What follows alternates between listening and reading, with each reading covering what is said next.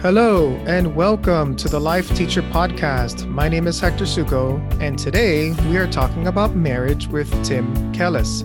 The title of this episode is The Marriage Solution with Tim Kellis. Tim Kellis is a renowned Wall Street analyst and takes on what could be considered society's biggest problem today, divorce. The journey that led to him tackling such a significant issue was both personal and professional. After a successful career that eventually landed him on Wall Street, Tim met what he thought was the girl of his dreams, only to see that relationships end with bitterness and anger. The journey included work with a marital therapist, and after he discovered the therapist wasn't really helping, he decided to tackle the issue himself. He is here to teach couples how to create a lifelong marriage. Tim, welcome to the podcast. Hector, thank you very much. I can't tell you how much I appreciate you giving me the opportunity to come and speak. So looking forward to today. Today's going to be fun. Thank you. Thank you. Now, I know I said a lot in the introduction, but I want people to hear it from you. Can you tell people a little bit more about you? Oh, absolutely. Just to elaborate on what you said. In fact, I'm not a psychologist, and that turns out to be important. I have an engineering degree, and as you mentioned, I landed on Wall Street, where I was the first semiconductor analyst on Wall Street to focus on the communications market. Oh, and the other part of my background as well. When I was 12 years old, I told my mom I wanted to be a Catholic priest when I was 12 years old. And then I discovered girls. That career path kind of got derailed. But the point is at the height of the market in 2000, working on Wall Street, I met this girl, as you mentioned.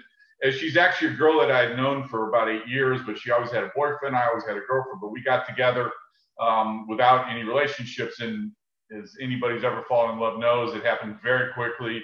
We got together, fell in love. We're going to spend the rest of our lives together. But then we started fighting.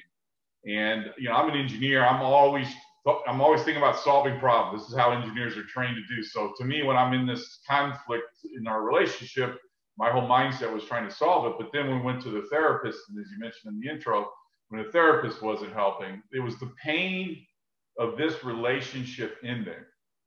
And anybody who's ever gone through that knows exactly what I'm talking about. And it's unbelievable, particularly when you understand marriages like I do now, that there's not a message out there yet that couples can learn, where they, at the end of learning, will realize that they're on the path to staying together for the rest of their life. And that has been my journey. I spent nearly 2 years researching and writing my book, which was 20 years ago. I've been working. In fact, my mission is to lower the divorce rate. That is my journey. And it's because of the pain of this relationship not working out that has motivated me to take on this subject. So that's kind of a real, my dad was a cab driver. I grew up poor. I don't come from anything, but, I realized that my mission is to finally teach couples how to create lifelong marriages. Can you tell me exactly what happened in those therapy sessions? Because we tend to think that, if you just go to therapy, everything will work itself out. And you are living proof that may not always be the answer. Can you tell me why you think the therapist was either wrong or just wasn't getting the point? And in fact, I have to be careful answering because it sounds like I'm being critical. But the answer to your question, Hector, is that the reason why I introduced my Wall Street analyst background is that's what I did when I did the research. Is I got my head around the psychology industry. And let's just say it's a very interesting industry, and I'm not saying that as a compliment. The industry is still based on Freud's biology theory. And Freud's biology theory, in essence, states that we are animals, that we're not capable of thinking, that we can't change our mind. The mind is not included in the conversation in the psychology industry. In fact, one of the things I realize that I'm doing is I'm discussing marriages mentally and psychologically, and that's never happened before. And so that's why you get behavioral advice. The only reason why I can comfortably and confidently tell anybody that I have solved the marriage problem is because I forgave my parents when I was 25 years old. It turns out the biggest influence in a relationship is the relationship with the parents, because that's where you first learn about love. Exactly. This is not included in the psychology industry yet. The source of mental problems. The biology theory basically states that we're born with our mental problems. They're medically based, which is why we get drugs now whenever we have mental problems. And this is also why we get behavioral advice. And the psychologist, so the answer to your question is what that is basically, I will say, regressed back to is the how does it make you feel question.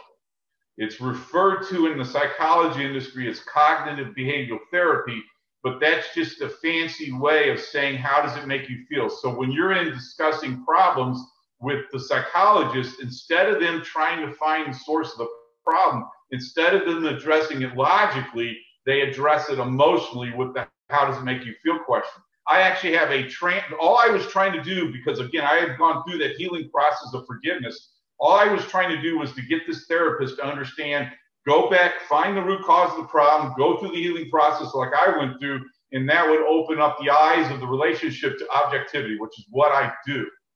He refused. In fact, I have a transcript of the last therapy session where he asked me 6 times, how does it make you feel? When I was trying to get him to go and discover the root causes of the problem. He absolutely refused. And that is a foundation of the industry today. In fact, I was on Facebook today talking to a girl. She's going to a therapist, first counselor session. The therapist recommends date night. And I'm like, that does not get to the root source of the problem. You're still going to fight. What I do, the reason why relationships are successful is because couples get along. The reason why relationships are unsuccessful is because couples don't get along. It's really conflict resolution, and they don't address that. They do not address it in the psychology world. So again, that's kind of a short summary. There's a whole long conversation. I'm actually advancing the psychology. Have you ever heard of Carl Jung, Hector? Well, not necessarily Carl Jung, but I was going to bring Sigmund Freud into the conversation because he had a disposition that there was a connection between you and your parents, that there's this attraction that you have. And based on what you're telling me, there seems to be some sort of connection between the relationship that you have with your parents and who you eventually will either fall in love with or be in a relationship with. That's actually an extremely poignant question, Hector. And it's important to understand that what Freud did, it's called the Oedipus complex. What Freud did was he said that the connection between us and our parents is sexually based. Okay, I don't know about you, but I find it humorous that my mom would think that I would want to have sex with my mom. It is actually not true. This is what Freud concluded. It's the Oedipus complex. It's all sexuality. Freud's theory is biologically based, which is based on sexuality theory. We have a connection with our parents, but it's a psychological connection. It's not a sexual connection. Love is a psychological concept. Sex is a biological concept. There's a big difference between the two. Right. I'm not stipulating that Freud was right in the sexual nature that one has with their parents. I'm just trying to connect the dots into the psychologist you mentioned. And that's what I'm doing. What I'm doing is I'm connecting the dots, advancing the concept from it being biologically based, which is what Freud is saying, to psychologically based. This is why Carl Jung, actually, for people that don't know who Carl Jung is, Carl Jung was 19 years younger than Freud. Freud looked up to Jung so much that he not only considered him his heir apparent, but also his son. And let's just say Jung disagreed with Freud's sexuality theory. They had their famous breakup in 1912, and Jung went much further than Freud did in figuring out how the mind works. There's actually no mental component to Freud's concepts. They're all biologically based, which is, again, why we drug people. Whenever you have to understand, Hector, whenever you hear any professional, any licensed psychologist or licensed psychiatrist mention the brain, mention neuron, synapse, dopamine, serotonin, concepts that we are now in the public very familiar with, what they're doing is they're propagating the biology theory, which is that our mind is nothing but a reaction to brain states. That is the foundation of the psychology industry. It's not true, but it's actually the foundation of the industry today. That's what I'm explaining to you. Okay, so we've been talking around the issue. Let's go ahead and touch upon the theme of this episode, which is you have solved the marriage problem. Now, I know that you've talked a few points, but go ahead, do a deep dive, and tell us how do we fix the marriage problem? And so let me just jump to the end of my conversation and summarize the question that you just asked. So again, as I mentioned earlier, it's conflict resolution. I have a whole conversation about disagreements. They're logical, they're problem solving, they're forward looking. You and I become business partners. I'm the accountant. Do you want to buy a $5,000 computer? We can't afford it. That is a conflict. So you and I as business partners handle it logically. You would understand my side. I would understand your side. But the difference in emotional loving relationships is the emotional component. That's where those conflicts can then turn into arguments. And this is where I break down. This is one of my big breakthroughs. And this finally introduces psychology into the marriage conversation. And so the issue is arguments are fault finding, arguments are emotional, arguments are backward looking. Okay. When you argue with a person who has abandoned the use of reason, that is like administering medicine to the dead.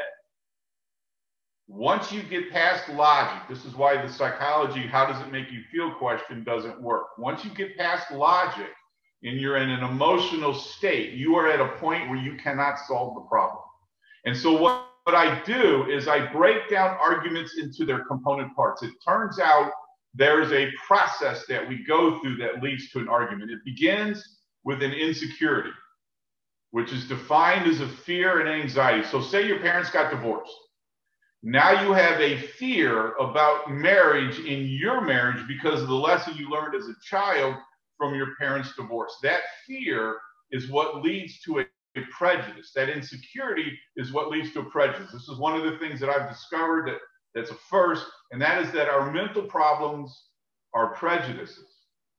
Okay, you now have this fear of divorce in your marriage because of what your parents taught you. That fear leads to what I call a relationship prejudice, which is a preconceived opinion that's emotionally based, that's not been thought out, which then leads to you becoming judgmental, which then leads to anger. And so to summarize what I just explained to you, Hector, is what I do is I connect the dots between fear and anger. So let's use a real life example. Okay, say you come home late from work and your partner gets mad at you. Okay, think about the mental process that you would go through. In fact, the caveat of the conversation is that you weren't out drinking with your buddies. You weren't out doing something you weren't supposed to be, but you did get that call at 5 p.m. It lasted an hour. You forgot to call your spouse on the way home. Because the question that I worked on for years was when you're not really doing anything wrong. Coming home late from work is, if you're not doing anything wrong, you're late from work, but you still get in trouble. How do you solve that problem? And so the point is when you come home late from work and your partner gets mad at you, what is the natural instinct? It's fight or flight, right? Well, let's stop right there and let's deep dive into this example. Why was this person late? Was it traffic in your example? They got a phone call at 5 o'clock and it took them an hour to finish the phone call. They just forgot to call their spouse on the way home. Okay. And at any point did the spouse contact the other spouse? Let's just say husband and wife. Husband is at work. He's supposed to leave work at 5. He doesn't. He gets an important business phone call and he's now in this conversation until 6 o'clock. Does not interrupt the business person and says, I need to tell my wife that I'm going to be late. He kind of just forgets. He gets into this mindset. I need to talk to this person. Right. Okay. Now I know that I know that I'm picking at some things here, but does the wife at any point text or try to even call her husband and say, hey, I see, are you on your way? Yeah, no, she doesn't. So okay. The point is you get home and you're, I'm so sorry. I pressed the wrong button. Just continue. Okay. So no, you get home late from work and your wife gets mad at you. This is the dialogue. Okay. And so the point is what is the natural instinct? When you get attacked, it's fight or flight. You're either going to respond in kind, right? You're going to maybe yell back, or you're going to just completely ignore the conversation, which is what eventually happens to a lot of people. For one thing, it's a big deal with guys because guys are not as good discussing emotions. And so it's a lot easier for us to say, screw it, I'm not going to deal with it. I'm just going to ignore her. Right. But then the third option is to be completely honest. You know, honey, I took a that's call how at it starts. 5. I forgot to contact you. I apologize. That's how it starts. The beginning of the conversation is he's logical, but she's angry. So she's going to continue to, and you're admitting, yeah, but she's going to get angry. In fact, to be honest with you, what you just said is what you're supposed to do. Is a lot of people can't admit they made mistakes. That is what a mature person does. That is one of the things we learn. But let me get to the point, because then you understand where this is going. She's not mad at you because you came home late from work. She's mad at you because she has low self-esteem issues. She has abandonment issues. Maybe mom and dad got divorced when she was younger. This is the point I'm getting at. She is angry because of a fear from her past, mainly from her childhood and her relationship with her parents, happening in her marriage. Again, it's not the coming home late from work. That is a particular issue. But what it's doing is it's striking a fear within her that she is now projecting onto her husband. That's a big leap. How did you come to that conclusion? Fear leads to an insecurity, which leads to a prejudice, which leads to being judgmental, which leads to being angry. So when she gets angry, the reason why she's angry is because of a fear that's motivating the anger. The fear is what we are addressing, not the anger. This is the problem with therapists focusing on behaviors, is they're only focusing on what's going on today. They're only focusing on the fact that you came home late from work and your wife's mad at you. How does it make you feel? To the wife, honey, sweetheart, how does it make you feel that you're mad at your husband? Well, it makes me feel, I feel this way, I'm angry, he's not listening, he doesn't respect me. These are the dialogues that take place in therapy, but what therapists aren't doing is they're not going, why are you afraid? Because it's focused now on what the husband did wrong in his behavior as opposed to trying to find out why she got angry at him because of his behavior. And I'm trying to be a little bit more realistic and try to connect more dots. If your husband is not coming home, then is the wife correct in assuming he may be cheating on me and that's why he's coming home late? That's the point. That is where the fear. You're addressing he may be cheating on me, which he's not, but she may be afraid of that. And the reason why she's afraid of that is because of something from her past. He's not cheated on her. He loves her. They're married. They're spending the rest of their lives together. They're in a loving marriage. Infidelity, keep in mind that infidelity is not the cause of problems in relationships. Infidelity is the result of problems in relationships. You see, that I agree with you. I do agree that infidelity is not the problem. It's the result of the problem. In my belief, you are correct. I think there is something there. I really do think that you've touched upon something important. Oh, he's not home yet. He must be cheating on me. So why do you think that he could be cheating on you? Right.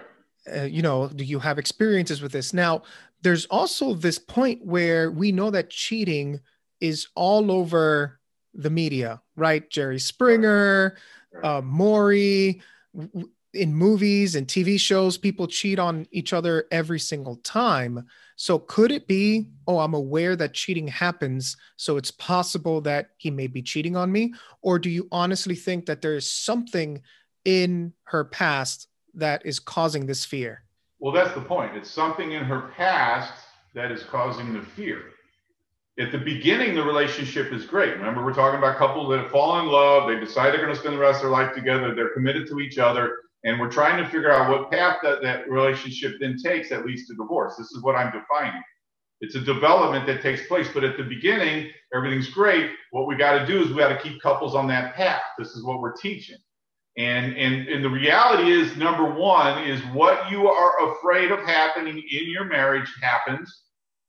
And number two is that fear and love cannot coexist in the same room. What's important to understand, Hector, is what love is. Love is vulnerability. Vulnerability is the fear of getting hurt. When you fall in love with somebody, you climb over that wall to open yourself up to another human being. At the beginning, the psychology industry calls it the false facade. You're putting your best foot forward, as you should, but what all couples need to learn is how to be able to expose, be vulnerable, those aspects of their past that they may not be so comfortable to talk about, knowing that their partner is not going to judge them. In order to do that, you have to create a judgment-free zone within the marriage so that people can freely talk about their past, knowing that their partner is not going to think less of them. That is where the conversation goes. And when you learn that skill, that's when couples learn to grow together. And that is what I'm teaching. How can couples learn to grow together? And the way they do that, maturity is a process. The first step in the maturity process is what I'm describing. This is one of my big contributions to the concept of psychology, is the letting go of your childhood through forgiveness, which is not in the dialogue today in the psychology industry. It turns out we are supposed to be born twice. The first is obvious biologically, but the second is when we are supposed to be born psychologically into adulthood. The bar mitzvah and the bat mitzvah in the Jewish tradition, the first communion in the Christian tradition, the quinceanera in the Latino tradition. I know you're in the area with a bunch of Latinos. Even barbaric rituals in antiquity were all initiation ceremonies to initiate us into adulthood. Unfortunately, in today's modern world, and I do point a big finger towards the psychology industry because that's what they are supposed to be doing, they have dropped the ball in teaching us this. This is what I am doing in teaching the first step of the maturity process, which has not been taught to us yet, because you have to do the first step before you do the other steps, discovering who you are, getting a balanced ego, figuring out all of the things, patience, integrity, admitting you're wrong, all of these things that happen along the maturity process, which is a process that once couples understand the process, then they realize what they can learn to do together so that they do and experience that maturing process together as a partnership. That's what I'm doing. Now, let's go with that same example. Wife gets upset, you're late, and let's say they try your strategy, but it just so happens that no one in her family ever cheated on anyone. So what would the process look like? How can the husband even start that process? You know, he can empathize with her. Like, I feel that you may have gone through something in the past that you are not honest. You're not being honest with yourself about. Like, how does one even start to unpack their spouse's possible fear that has led to that particular argument? Well, and what's so interesting about your question, this is one thing when you think about just the development of the psychology industry in particular. In 1900, 5% of the population graduated from high school in 1900. I have a graduate degree. We are so much more consciously aware, so much more educated today than we've been in the history of human civilization. And so the point I'm making is we know we are unconsciously, but slightly consciously aware. She didn't get mad for no reason. She did not get angry for no reason. What he did was he triggered the nerve in her, the fear in her. She would be aware if they knew that that was what they were supposed to talk about, because she would know why she was afraid. She thinks it to herself. I'm afraid of this. She doesn't, verbalize it to him. It's not something that, because most arguments, think about this, Hector. Hector, you're a jerk. Now, for me to call you a jerk, I am in an unconscious state. I am not being logical. I'm not explaining. You and I are not going back and forth. We're not having a logical dialogue. I just went from logical to emotional. And I am unaware of why I'm calling you a jerk. That is an unconscious. When people are in that anger mode, they are, most marriages, because they're reactionary, are unconscious experience. People are not aware why they are doing what they are doing. This is one of the things that I'm getting them clear on. The goal in a relationship is to make conscious what is unconscious, or else it appears as fate. And this is the whole point. If you're afraid of something happening in your relationship, it happens unless you make it conscious, unless you make it aware, so that you can then discuss it and then you heal together. Forgiveness is a process. I have a whole forgiveness conversation. In fact, I discuss forgiveness like 4 or 5 different times in my book from 4 or 5 different angles to impress upon them the significance of what happens when you go through the forgiveness process. But that is where you start the healing process. That's when you realize that the conflict that started when he came home late from work is actually the starting point of a very meaningful psychological conversation that the two of them can have together, so that they can understand what was her past experience that was the source of the fear that led her to being insecure and then ultimately angry at him for coming home late from work. This is what I'm explaining to couples when I teach them. So ideally, what you're saying is that in order for that episode to come to its full resolution, you would say, husband says, honey, I got caught up with this business phone call. I forgot to message you. What are you afraid of? What are you afraid of? He's got to turn the conversation back towards her. What are you afraid of? Right. That's the question he's asking her. Right. And then she says, it's okay. I forgive you. And then she may say something like, please don't let that happen again. Is that the ultimate kind of resolution you're looking for? No. Okay. No. Because when you do not address the source of the fear remains. Let me explain to you forgiveness. Okay, this is one of my weirder conversations, Hector. I actually have a mentor of mine who is actually translating the oldest Bible in existence that was written in Aramaic. Jesus, if you don't realize it, spoke Aramaic. He did not speak English.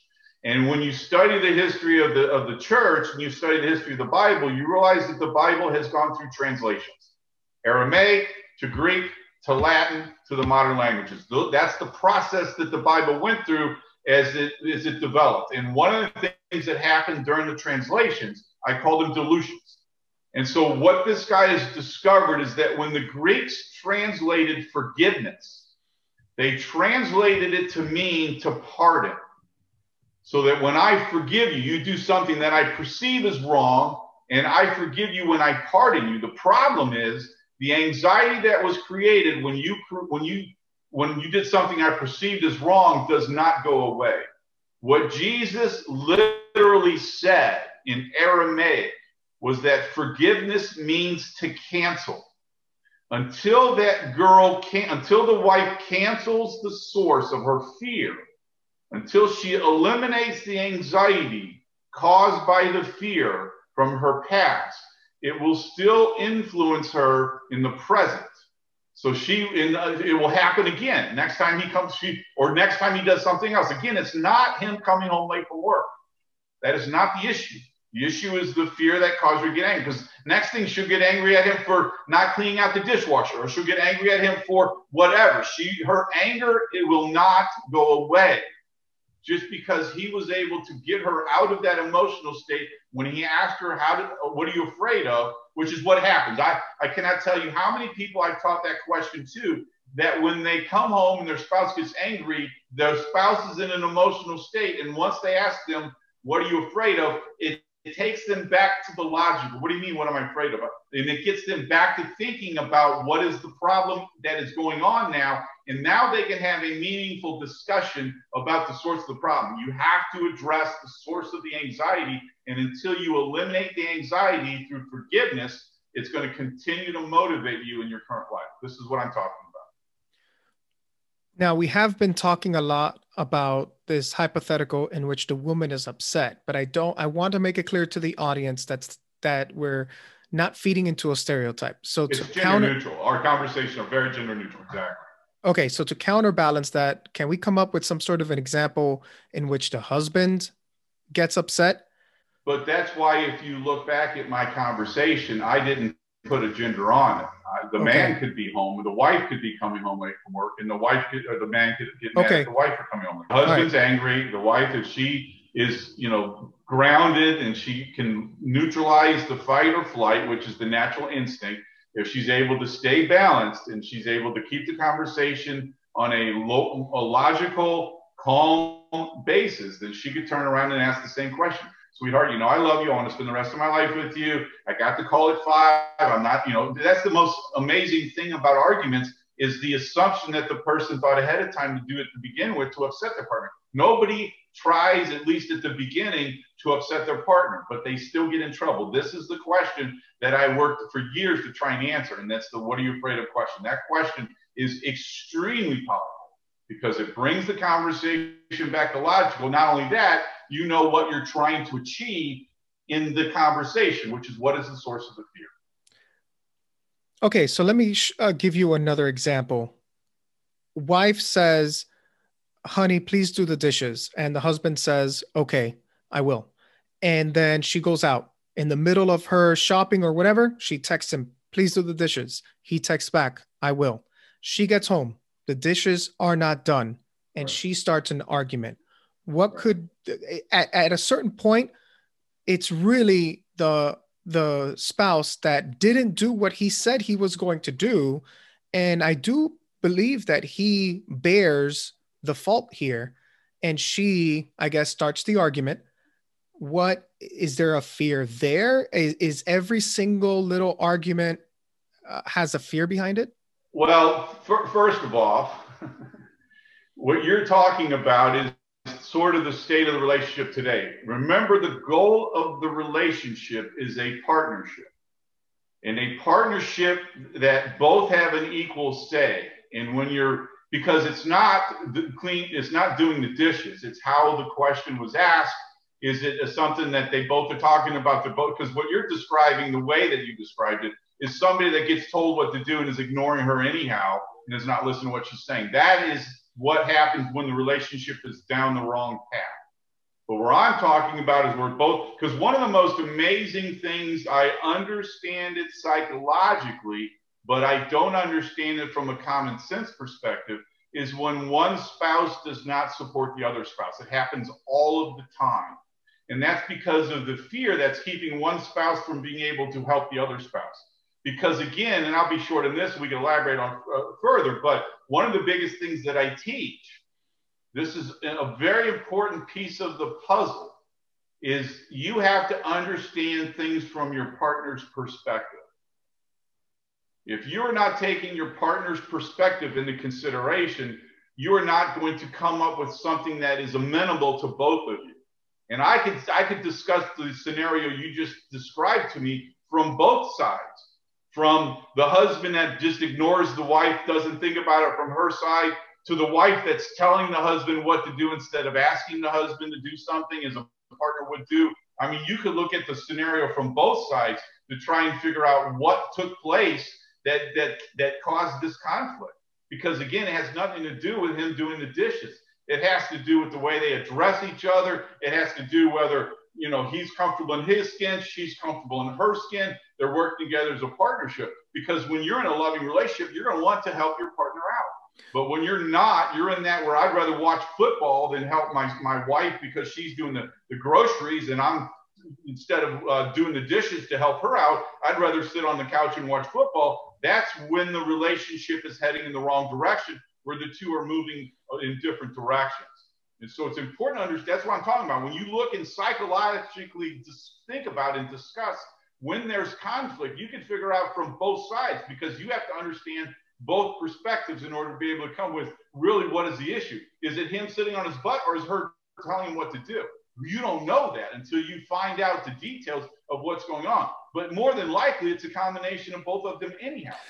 Well, in my specific example, the husband did confirm that he was going to do it and failed to do so. Exactly. Again, I think that the husband bears most of the responsibilities, but I get what you're saying. That you're saying the wife now feels or fears being ignored and maybe she was ignored at some point in her life. Maybe she told her parents something, they Right. ignored her. So Or the now, husband, or the husband. Again, I'm trying to keep this gender neutral. The husband could have some fear of his wife trying to control him, and when she's telling him what to do, his whole mindset's going, she's trying to control me again, even though she's telling him I'll go do the dishes. Inside of his mind, he's like, I'm not going to have her tell me what to do. You don't. That's what I mean. You don't understand what the source of the problem is. so the best advice you're giving is do a deep dive into yourself to see how you can make this relationship work, but it goes both ways. You have to Of do course. it and your spouse has to do it. Of course, that's what I teach. Exactly. And because what you're doing, think about this, Hector. An argument is I'm right and you are wrong. No, I'm right and you are wrong. That is an argument. And all I'm doing is I'm getting people, instead of looking at it all from their partner's perspective as being wrong, I'm trying to get them to understand their partner's perspective, but they have to open their eyes to understand what their partner is doing from a let's solve the problem's perspective, not from finding fault. That is a nuance that's very significant when they understand the difference of the nuance. And the difference in the nuance is in the scenario where they're trying to solve it, they're also looking at themselves and what part that they played in the conflict. Do you think it's possible for a marriage never to have an argument? I'm not saying that at all. I'm saying that they need to learn how to have them as disagreements. Ultimately, yes. Ultimately, the goal is to have no arguments. There's going to be conflict. In fact, Martin Luther King called it civil disobedience. You can disagree until the cows come home as long as you're civil about it. And that's what you need to learn as a couple. If you're civil in your conflicts, you're going to be able to solve them. But to argue with a person who has abandoned the use of reason is like administering medicine to the dead. Once you get to that emotional state, an argument is a control mechanism. That's all it is.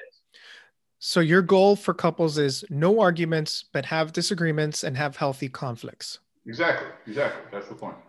So let me postulate this question to you. Let's say there is a couple that does not argue. They disagree. They find their resolutions. And let's say a year goes by. Do you think it's healthy for a couple to say, you know what? Let's have a marriage checkup, quote unquote. Let's talk it out. Let's have a communication. Let's talk one-on-one. Let's say once a year. I truly believe that, because if you as a person need a physical checkup every year with your doctor, I think that a marriage, in order to sustain itself, needs to have a checkup. What do you think? Absolutely agree. 100%. Again, because the point is to make conscious what is unconscious. And most marriages are unconscious experience. You might think that you're doing, let's just say finances, because it's an easy conversation. You might think from your perspective, without communicating to your partner, that you're managing finances. But for you to sit down with your partner and have a financial conversation is, listen, Hector, you and I, again, are business partners. Aren't we going to sit down on a regular basis and discuss what's going on in our business? That's the way businesses are run. You're building a business. You're a partner in a business. The business is love. The details of the business is learning to grow together. These are the details, the terms and conditions, so to speak, of the entity that you guys are developing, to be real pragmatic about it. But yes, if you're having a preparation conversation, a planning conversation, in fact, the greatest thing about what you just described, Hector, have a conflict conversation ahead of time. Okay, so you're upset about me coming home late from work. Okay, so let's put that on the table for a second. Okay, there's an issue. We'll get to that, but let's step back for a second. Okay, so let's discuss how we're going to handle conflicts. How should we handle conflicts? How would you want to handle the conflict? How would you want me to handle the conflict? Imagine how productive that conversation would be in a marriage. I also believe, and my wife has her reservations, but I also believe in the rating system. You know how we rate people based on looks, 1 to 10. 1 is ugly, 10 is very beautiful. But I truly believe that when it comes to logic and relationships and marriages, in order for a couple to be healthy, to rate their relationship or rate their marriage 1 to 10. Hey, honey, how would you rate our marriage 1 to 10? And based on her answer will tell you a lot of what needs work. What do you think about rating marriages 1 to 10? Well, it's a dialogue. It's a fruitful dialogue, because again, you're talking to a guy who's always done well in math. I have an engineering background. I mean, I love math conversations because it's direct, it's pragmatic, and 1 plus 1 is always 2. There's no conflict in that conversation. A 5 is a 5 and a 10 is a 10. I mean, but then again, it starts the dialogue. So you think we're having a 6 marriage right now. So what are the things that you're thinking that's the reason why it's not a 10? So the goal is to get to a 10, right? Excellent. Thank you. I believe that to my core. Hey, why did you rate our marriage a 6? Let's talk about it. Let's make our relationship better. Right. Thank you, Tim. I really appreciate you saying that. And going down the list here, love languages. Now, I know that this is not, this is not something that I grew up with. This is something that has spurred in the last few years. What have you heard about love languages, and do you think it's important to discuss these with your partner? The 5 love languages is actually my current example on why the psychology industry doesn't work. Okay. Let me explain that. Okay. One of the things I find fascinating about the model of giving behavioral advice is there's no conversation about why they're not giving that behavior in the first place when they should be, because it's of the benefit of the relationship. If Gary Chapman wanted to write a book that was actually helpful, what he would have written is a book that stated that both in the relationship should be performing all 5 love languages, because if you look at those 5 love languages, they are all common sense things that all couples should be doing with each other. And the reason why you selected one of the 5 is because it's either something you didn't have in your childhood, or it's something that your partner's not giving to you because the partner didn't have it in his or her childhood. If he would have written that book, then he would have introduced psychology into the conversation. But unfortunately, he doesn't teach psychological concepts, even though he's a psychologist. He's a trained psychologist. He gives behavioral advice. Behavioral advice without understanding the psychological motivation underneath the behavior is a futile exercise. This is why this counselor, I just told you earlier, this girl, the therapist told her to go on date night. I'm like, that is not going to solve the problems. But that is what you get from therapy today. This is what you get from the industry today. There's no psychological component to the psychology industry today in the marriage business. This is what I'm introducing. They give behavioral advice that doesn't work, which is why you're not hearing anybody coming out saying the 5 love languages has changed our entire culture in our city because we've all practiced it and now all of our marriages are fixed, because it does not fix the marriage problem. And just to go back, I Googled Dr. Chapman, just like you just said, and he actually wrote the book, The 5 Love Languages, in 1992, almost 30 years later. And now is when I'm hearing the term love languages more often. But why do you think that is? Well, and here's the credit to Gary Chapman. Okay. And this is why when you look at the industry's development, you also have to understand that I believe Men Are From Mars was published in the same time frame. Okay. Men Are From Mars, actually, here's my point, Hector. I have discovered that men and women are actually from the same planet. Okay, that book has done more damage to our culture of marriage than anything in the public domain, because it's used as an excuse when couples don't get along. You have to understand the simplicity of that message. If you've ever read that book, it reads like it was written by a 3rd grader. John Gray, the guy who wrote that book. It's a concept. It's the title of the book is the reason why that book is sold. It does absolutely nothing to solve the marriage problem. It does a good job defining it. It started the genre of marriage books, which are John and Jay Doe don't get along, followed by behavioral advice. John Gray actually has a point system in the back of his book where you get positive points for good behavior and negative points for negative behavior. That is actually the depth of Men Are From Mars, Women Are From Venus. What Gary Chapman is doing, this is showing you how little their movement is what he's doing is he's introducing, very simply introducing the beginning conversation of understanding your partner's perspective. That's what that book does. It does not elaborate on that. It does not explain that that's what it's doing. But what it does psychologically to the audience is it finally gets the audience to look at their partner's perspective in a very simple, shallow method that still doesn't get them to go to the depth that I'm taking my reader and my of the people that I work with when I discuss things, all the way to the healing, forgiveness, source of the problem. This is one of the things that I'm introducing that's new in the psychology industry. It wasn't Jung actually discovered. You have to understand, Hector, Jung cured schizophrenia. He cured people diagnosed with schizophrenia by getting them to go back to figure out the source of their problems. And he was ignored. If you've ever seen the movie A Beautiful Mind with Russell Crowe, where he sees people, and that's a schizophrenic. We have this belief in our society today that schizophrenia is some biological thing that happens in the brain where the brain causes the mind to see things. And what Carl Jung discovered was that is not the case.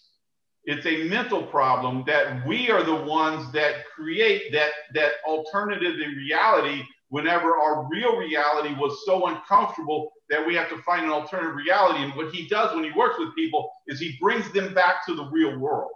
That's how he gets people, that's how he cures people with schizophrenia. But that has been ignored. He even says in his biography, I could not tell people because they would not believe me. He had to actually hide his discovery that our mental problems are mental. And I am now taking the banner that he started, and I'm moving that banner forward with the notion that our mental problems are mental, not biological. Does that make sense? Oh, that makes perfect sense. Thank you. Thank you for sharing.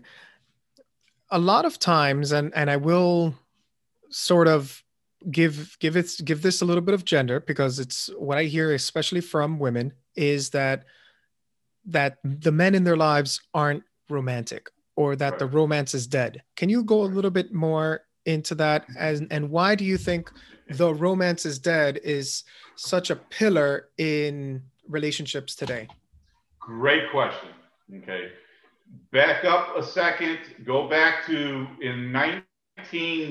before the 1960s, our divorce rate was single digits. And it was single digits because it was clearly defined by the church. It was patriarchy. The man's in charge. The man is responsible for finances. The man's responsible for the logical side of the relationship. The woman was subordinate. The woman was responsible for the emotional side of the relationship. The woman was responsible for the raising of the kids and the environment of the home. Those were clearly defined roles that each did, and they did not cross lines. Okay. In 1970, less than 1% of all law and medical degrees went to women. By 1990, that number was over half. The change that's taken place that's caused our divorce rate to skyrocket is, and I mean this from a progressive perspective, is the education and employment of women. Women, for the first time in the history of human civilization, which goes back thousands of years, are finally for the first time able to go and get employment, and they are now questioning their subordinate role in the relationship. But what that means psychologically, let me get to the point of this discussion. The biggest hole in our marriages today, in our culture of marriage today, the biggest weakness is emotional men. Okay? I'm not gay, not that there's anything wrong with it, as Jerry Seinfeld so famously said in one of his episodes, because I, Tim Kellis, have realized that for me to be more of a complete human being and a better partner, I need to also develop an emotional side. And it doesn't make me a weak person to be emotional. But the weakness, the reason why, and what I'm explaining here, in fact, this is one of Carl Jung's discussions. In fact, just to summarize, he discusses the irrationality of a man's feeling and a woman's thinking. And what he's saying in that phrase is when there is conflict, we go to the place we are more comfortable. For women, they go to the emotional place, and for men, they go to the logical place. And the more those conflicts exist, this is where communication breaks down in a marriage. The more those conflicts exist that become unresolved, the more each of them backs off, because the whole notion of men going off into their caves, which started with John Gray, Men from Mars, Women from Venus. That's where he discusses men going into caves. And by the way, Hector, I'm looking for those caves. I've yet to find them. There are no caves that men go off into, but that is what one of the visions that he introduced, which is helping to split the genders up, which is what that book does. It promotes the separation of the guys and the girls. But the point is when there's conflicts, men are going to shut down their emotional side. All right, Tim. So I just shared with you Mark Gungor's different brains and how men think and how females think or how women think. And it goes back to what you're saying, how men are very logical and how women are emotional, and how if something happens, they'll sear it into their brain forever, because when you connect a memory to an emotion, it stays with them. And go ahead and go into it. But bear in mind that men are emotional. They just haven't been trained to be emotional about their relationships. Are you a sports guy? Yeah, I like sports a little bit. What sport? Well, I like watching sports, but I'm not really into one specific. Football, soccer? I mean, I like watching baseball the most. Okay, baseball. Okay. So I grew up in St. Louis, and if people don't realize that St. Louis is the second best baseball franchise in history. I have a very strong emotional content with baseball. Okay, I remember Bob Gibson and Joe Torre, and I remember I have an emotional connection with baseball because I grew up with baseball, and I have a good memory because it's emotionally connected. If men become more emotionally, this is the point, men just shut down, and then that's when they start forgetting stuff. One of the most amazing things I do when I work with couples is I get them to go back to the beginning of the relationship when things were great. People forget about that part of their relationship when things aren't going so good. It's and you know, unless you can connect emotions, you can keep that emotion connected. What the guy in the video is saying is absolutely true. We know that if you want to remember something, tie an emotional connection to a memory, and it's a lot easier versus it's logical. So how much was that computer? Was it $4,895 or $4,985? Who cares? I mean, there's no emotional connection to the price of a computer, but there's an emotional connection to things that we remember. Exactly. I agree with that. So what you're saying is that one of the keys to a successful marriage is to have the man be more emotional with the wife? Exactly. The reason why girls have girlfriends is because their guys aren't emotional. So they have to get an emotional outlet somewhere. And so they look to their girlfriends to support that emotional side of them because they don't get it from their spouse, from their husband. I agree with you. And I think that it's very important that two men are saying the same thing. If two heterosexual men, not there's anything wrong with that, right? Right, exactly. Right, exactly. And I will admit I am connected to my emotions. I'm very clear with my emotions. And I think that is one of the reasons why my marriage to my wife has worked, is because I show her and I tell her what my emotions are. And so we're on the same level. Tim, there are some tips and tricks that I've learned, and I wanted to see what your input is. The first one, stereotypical, just go on dates. Go on dates, get to reconnect, just you, your spouse. What do you think about just going on dates with each other? Well, it's great when you're getting along. But if you go on a date and get into a fight at the date, you're not addressing the issue. That's what I was saying with this girl. Is the counselor's first advice was go on date night. I'm like, is this counselor addressing why you guys aren't getting along? You're not going to get along on a date night. Now you become aware of that, and maybe you discuss it at a time. Let's, whatever we're having, whatever conflicts we're having, let's put that on the shelf. Let's just go and enjoy ourselves. But you'll find that that's difficult to do if there's unresolved conflicts. But exactly. I mean, spend time. It's better than not spending any time at all together. It's a good alternative when couples get so into their lives that they completely ignore their spouse. Because you got to keep in mind what I am doing, Hector, at the end of the day, is I'm taking the marriage from, quite honestly, in most instances, the lowest priority in the in the life of the individuals in the marriage, to the number one priority. And when you put your spouse above your job, slightly above your kids, but above your kids, above your friends, above your spouse, that's the whole king and queen concept. When the husband looks at his wife as the queen and the wife looks at her husband as the king, nobody else is more important than the two with their relationship with each other. That is the vantage point that I'm shooting for, and that is the vantage point that I'm setting up as the goal in the relationship. During a marriage retreat, the facilitator told us to use the eye gazing exercise, in which both spouses look into each other's eyes for a certain amount of time. And it's like a window to your soul, and you're connecting. What do you think about that practice? I bet it's a different experience if you're happy with your partner than if you're unhappy with your partner. I bet you're seeing a different thing depending on your state of mind when you're staring in your partner's eyes. That's the point I'm making when these people do these behavioral advice without getting into the psychology of the relationship. It's great if the two of you are getting along, you're looking lovingly in each other's eyes. But if you guys just had a fight on the way to the retreat, what do you think the other person is thinking as they're looking at you? You bring up a good point, and I'll postulate this to you. They had a fight in the car driving there, and they're told to do this eye gazing exercise, and they forgive and forget. Right. And what I'm getting from you is, yes, I love them again. The eye gazing exercise worked, but what you're saying is no. The issue was short not. term. It's a short term relief. Ah. It's short term. Okay, you'll be fighting on the way home. You guys, you'll be holding your hands in the retreat, but by the time you get into the car to drive back on the way home, you'll have forgotten the eye gazing and you'll go back to the argument. Tim, I want to thank you for coming on to my podcast. I really, really do appreciate it. Any other relevant information that you want to provide to the audience?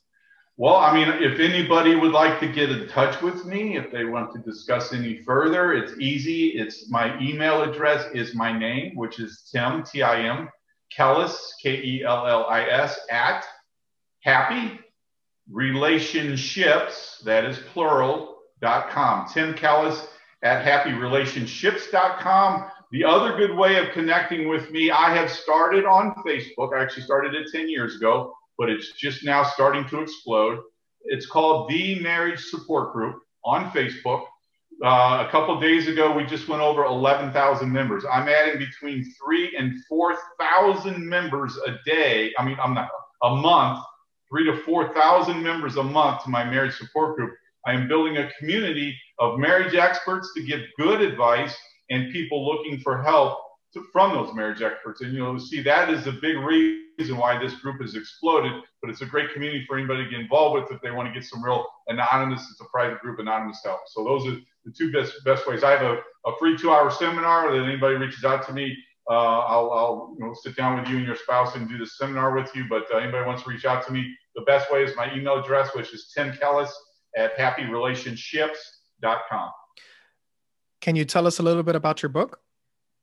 Well, what the book does is the book is actually a history lesson. So I use examples throughout history as analogies in the relationship. So for example, I use the two co-founders of Microsoft, Bill Gates and Paul Allen, to discuss two different skill sets, the partnership, the whole thing there. The solution is equality. So I pull from a lot of democratic concepts, for lack of a better word like common sense, which comes to us from democracy. Martin Luther King. I have a Martin Luther King section right next to a Hitler section. Probably the only book I've written that's got those two next to each other to describe my prejudice section. The one is obviously from a positive perspective. The other is from an extremely negative perspective. Then I get into the Carl Jung stuff, which 20% of my book is a summary of his autobiography. That's when we get into the real deep stuff. And then I basically conclude with the real deep stuff on why couples should spend the rest of their lives together. It's a journey into the mind of not only the reader, but the partner of the reader as well, which is the goal of the book. What's the title of the book? The title of the book is Equality. The subtitle is The Quest for the Happy Marriage. But I don't sell the book. The book is part of a workshop when I'm working with couples one-on-one, when I do the detail with stuff. That's the book is my textbook, so to speak, of when I work with couples in detail. Anything else you want to add? Listen, Hector, you heard it. I mean, I love talking about this stuff. At the end of the day, what I'm doing is I'm putting my foot down. The goal here is to lower the divorce rate, if not eliminate the divorce rate. That is my mission. That is my passion. I'm not going to stop until that happens, until the general public knows that there's finally an outlet that they can turn to for a marriage guidance that finally solves on how they can create a lifelong marriage. So again, I can't help tell you how much I appreciate Hector giving me a voice here and an opportunity to describe it. So I'm forever thankful and grateful for you for the time today, for letting me come and join you. This has been the Life Teacher Podcast. With me was Tim Kellis. The title of this episode is The Marriage Solution with Tim Kellis. Tim, again, I want to thank you for coming on to my podcast. I really, really appreciate it. Thanks, Hector. Until next time, bye.